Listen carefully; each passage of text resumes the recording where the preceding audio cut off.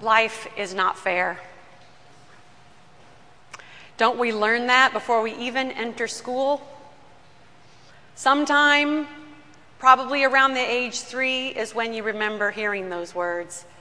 Life isn't fair. And yet, we say, and yet, we can't help but wish it was. This is where we find ourselves in the gospel lesson this morning. A young man coming to Jesus and saying to him, "Tell my brother to divide the inheritance with me." To divide the inheritance among one's children was not an unheard of decision. But if no one made that decision, if the person who had the wealth hadn't clearly stated how they wanted their inheritance divided, it all went to the oldest son. And it was up to the oldest son to determine how to use the wealth for the benefit of the family. This man wants life to be fair. And Jesus points out to him that such a desire will always be unsatisfied. It will always fall short. He tells them a parable. The parable emphasizes the unfairness of life. For here is a man who is in the production phase of life. He has produced much, and he is growing and becoming more and more through his efforts. He dies prematurely. That is unfair. And then what is to happen with the wealth that he has accrued? How can that be fairly distributed? Jesus is pointing out through this parable, attempting to bring good news to this young man, that life isn't fair and that God provides for all that we need. Not too long ago, I was talking with a friend about giving, how it is that we do it in our own lives, how it is that we teach our children to be generous people, how it is that we practice being generous. She was sharing how in particular phases of life, different things seem to be demanded and expected. She was in a phase of life where she was building. She recognized that. Building her career, building her family life, being married, having children, getting the house, getting the car. All of this was being built. And she had told herself that once she finished the building phase, she would start to be generous. Our conversation revealed her own thoughts in the reality that the building phase didn't seem to quite be over. Because although all those boxes had been checked, new developments had happened. The car didn't work any longer. The house wasn't in the right location or wasn't the right size. The kids had new needs. Life isn't fair. And as we seek to build our lives in relationship to some equation, we will always find that it falls short.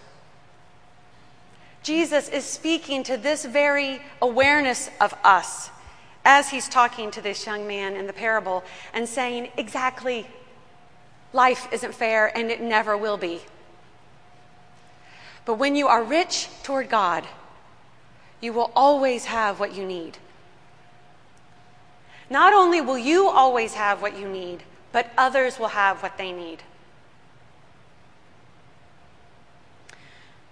My friend shared with me her own kind of internal conversation that indeed there were times when she was going to make a purchase and she thought, I could use the same money to help someone else.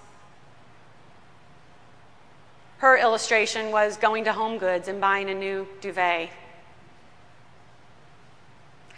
And I said to her, please listen. Listen to what God is trying to tell you. God is inviting you into a richer life. A life that is not around possessions. A life that is not around boxes to be checked. A life that is not made rich because of what you've accomplished or achieved or acquired. God is inviting you something bigger, something better. Please listen, I said to her. I believe that God is talking to each of us all the time in this way, inviting us into reorienting our lives, enticing us with God's love. That's what God is doing, using God's very self to draw us closer, speaking to us in little things like a home goods visit or something else. But you know, I know you know. Listen to God's invitation to you. Risk going with God. We are challenged to consider, how is it that God is inviting us to reorient our lives? How is God inviting us to reorient our living so that through the very practices of our days, we grow in our relationship with God and discover in that very relationship the abundance that God has for us, as a parent has for his child, or even in the female imagery we see in the prophet's words this morning. God pulling us close with us, our head to her cheek. God invites us into an abundant life, but it requires that we practice putting our lives in God's hands, reorienting ourselves. This will require some type of change in our daily routine.